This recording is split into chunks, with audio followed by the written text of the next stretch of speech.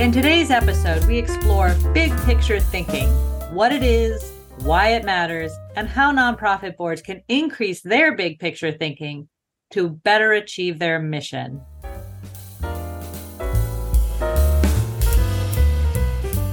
Hello, and welcome to the Nonprofit Radio Show, a podcast with tips and tools for small nonprofits. If you feel in the dark about how to run a nonprofit, sunshine is on its way. I'm Nancy Bacon, and I'm joined by Sarah Brooks. And I've just completed a month full of board training. It's been so awesome, Sarah, listening to all these board members. It's great. Everyone's excited to start a year. Oh my God, yes. And they're meeting again, which is even more exciting. But there's one aspect of the conversation that I keep having with board members, and I think it's a really important conversation to have. And it just is a place of struggle. It's just, they're having a hard time breaking through it. And I want to talk about it. I wanted to see if we could explore why this topic is so hard and how we might help. Ooh, I'm intrigued. What's the topic? So here's the topic. I really appreciate the 3 ways of thinking that Kathy Trower shares in her book, Governance as Leadership. These 3 ways are fiduciary, strategic, and generative. So fiduciary is oversight. Strategic is foresight. We all know strategic planning. And generative is insight. And that, another way to think of it, is just big picture thinking. It's big picture thinking that pushes us to think outside of quick solutions. And it's this big picture thinking that is so hard to do. Well, yeah, and I think it's hard to do because nonprofit people are doers, right? We're used to getting in there and making something happen. So why would we spend time thinking about a bigger context or bigger picture? I think you're so right. And it's harder. I mean, honestly, it's harder. Not only are we doers, but we tend to be working quickly and working, kind of in autopilot sometimes. And big picture thinking is harder. There are no easy solutions. And honestly, it takes a lot of courage to go there. And, nonprofit people are the most courageous people I know. So I'm not saying that they're not courageous. I'm saying it takes time to pause and to really make space for it. Yeah. And, I also think big picture thinking takes good facilitation. Without good facilitation, big picture thinking exercises can just kind of devolve often into a feeling of helplessness, right? Again, nonprofits always work on the hardest issues. That's why we're courageous. We work on the things that, the marketplace hasn't solved and government agencies haven't solved. They're the hard, complicated, layered problems. And so if you try to have a big picture conversation and not have it facilitated well, I think you can kind of leave feeling like you just want to throw your hands up and there's, how on earth would we ever solve this problem?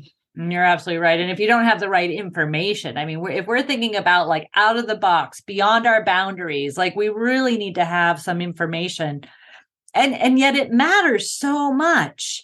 We live in a chaotic world. I mean, we live in a place where, life is not linear in any way. And there's a lot of complexity that big picture thinking helps us to understand and navigate.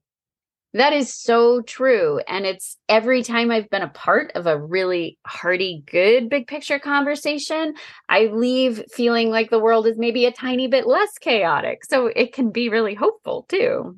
Yeah, it does make sense of those facts, stories, and other data. It kind of connects the dots in a way that makes our organizations more resilient. So we need to do this because it really helps us to strengthen our core so we're better able to operate, in this larger world that we operate in. And, it allows our board members to use the knowledge, skills, experiences, and passion that we recruited them for, right? That if we actually tap into all that goodness they're bringing to our board and let them wrangle with the complexity of the world, they're using their brains so much more. I think you're absolutely right, but maybe you could give us an example, Nancy, so this feels a little real.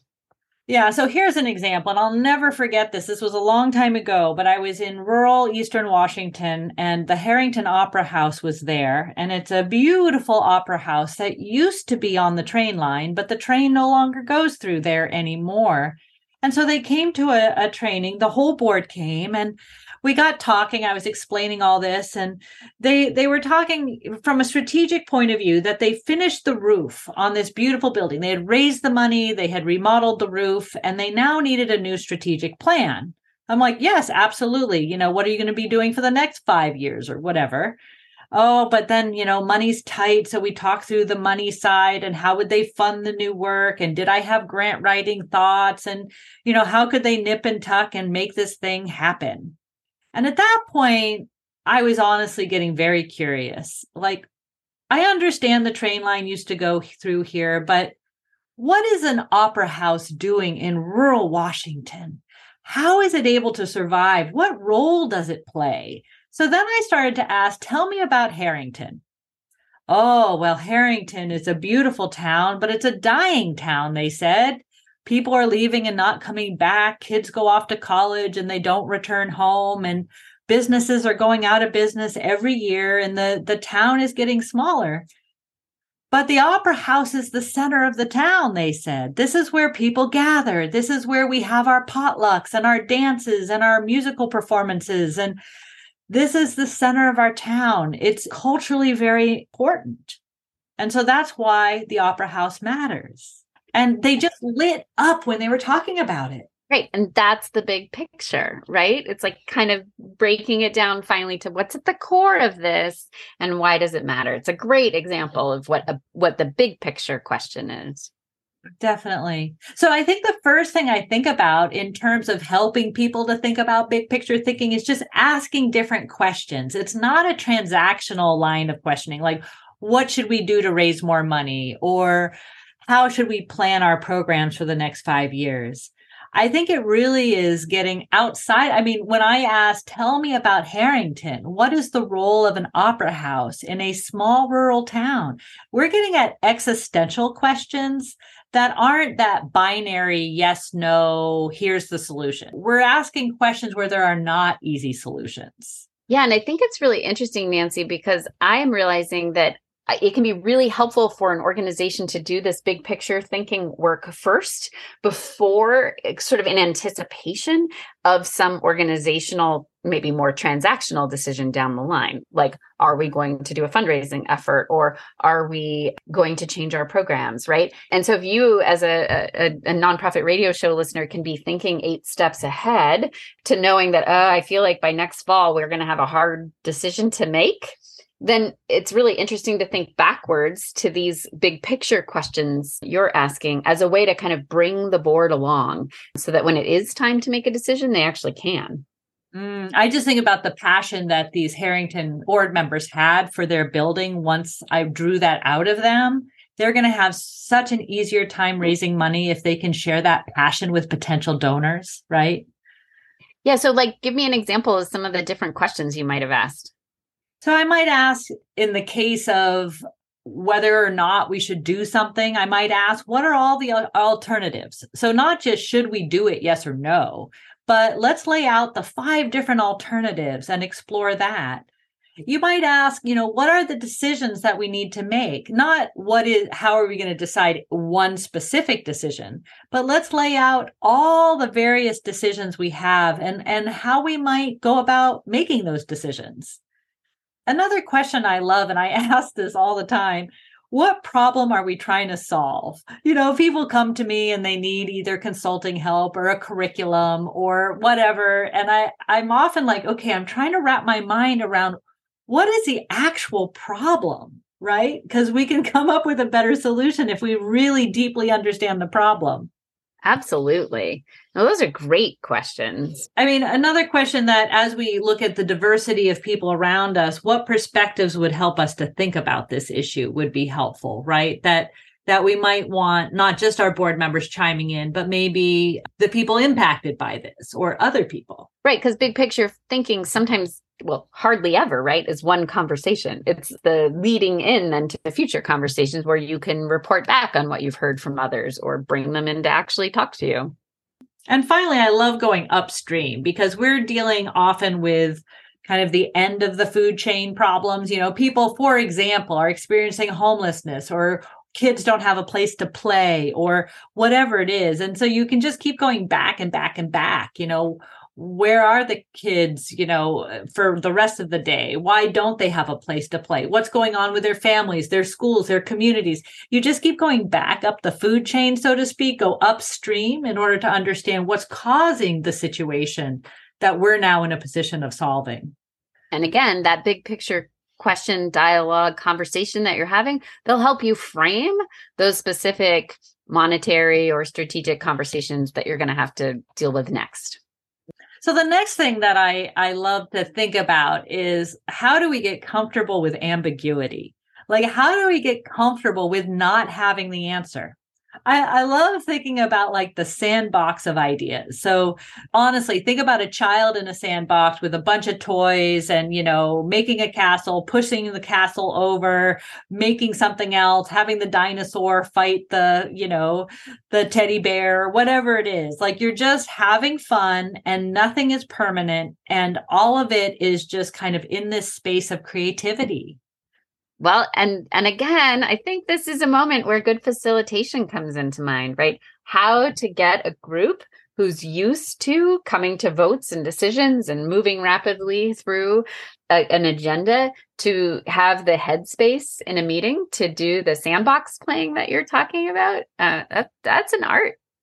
Right. And having someone who keeps coming back and reminding people, as much as it is important to be efficient and to make progress and to have votes, if we're going to actually make real change in our world, we also have to slow down and have this reflective time. So who on your board is going to be the one to say, yes, we do need to be efficient, and we also have to pause and have deep and meaningful conversations?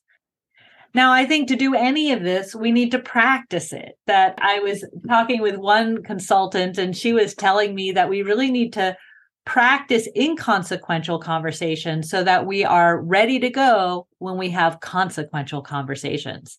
So practicing staying in the question and not getting to answers, playing in the sandbox and being comfortable knocking over your sandcastle. The equivalent would be coming up with a solution and being comfortable saying, you know what, that's not the solution for us now. We're going to, not do that and rethink this whole situation.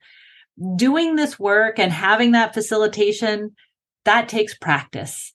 I love that idea. And it actually makes me think of like maybe actually doing a little warm-up exercise with your board. Like if you're about to go into a big picture conversation about your mission or, something related to your organization, maybe you need to have an icebreaker or warm-up that just unleashes those curiosity that isn't about, that's something easier, something that we all could feel comfortable a bit with, so that then we're in the right flow.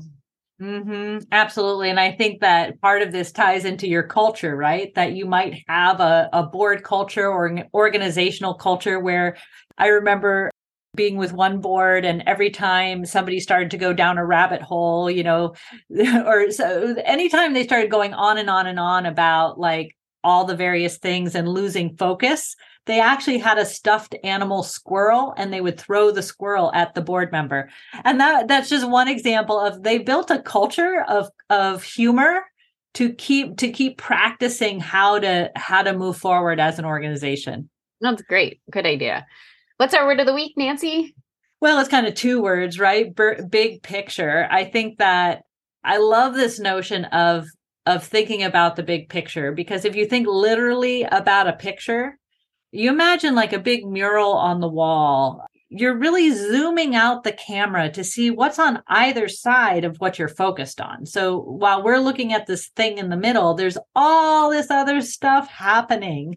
And so it just changes the scale, and that helps us to make meaning of whatever it is we're talking about. So good. I don't know my artists well enough, but there's an artist I know who is known for taking, like, you could look just at one tile in a mosaic and it has an image or a picture in it. And then when you put 20 of them together, it's a whole different landscape, right? And I feel like that is such a great analogy for nonprofit work. We're often in that one tile, and there is a solid whole picture in and of itself, a beautiful piece of art right there. But sometimes we need to look bigger and then see that, wow, what we're doing in this space is part of a bigger whole. And when we see that bigger whole and the picture that that creates, we start to think about how do we want to partner, expand, grow, shrink, like what's the right thing for us in this bigger context. I love that. I think about those big like Spanish mosaics or, it looks entirely differently. Yeah. When you span out, right? Yeah. Absolutely.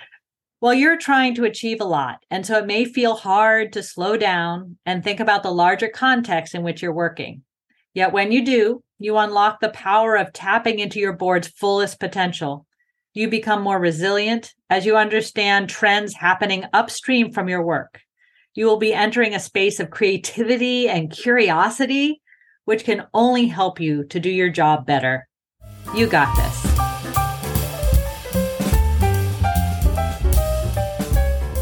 Thank you for listening to the Nonprofit Radio Show today. Tell your friends about the Nonprofit Radio Show and follow us on your favorite podcast app. Visit nonprofitradioshow.com for tips, tools, and free resources for nonprofits. The show is produced by Nancy Bacon and Sarah Brooks in partnership with the Nonprofit Learning Center, delivering learning and innovation to help nonprofits thrive. Our production team is Steve Fonslett and Mep Schulte of Three Choices Creative Communications. We always love to hear from our listeners. We're inspired by you and other nonprofit leaders doing important work in our communities.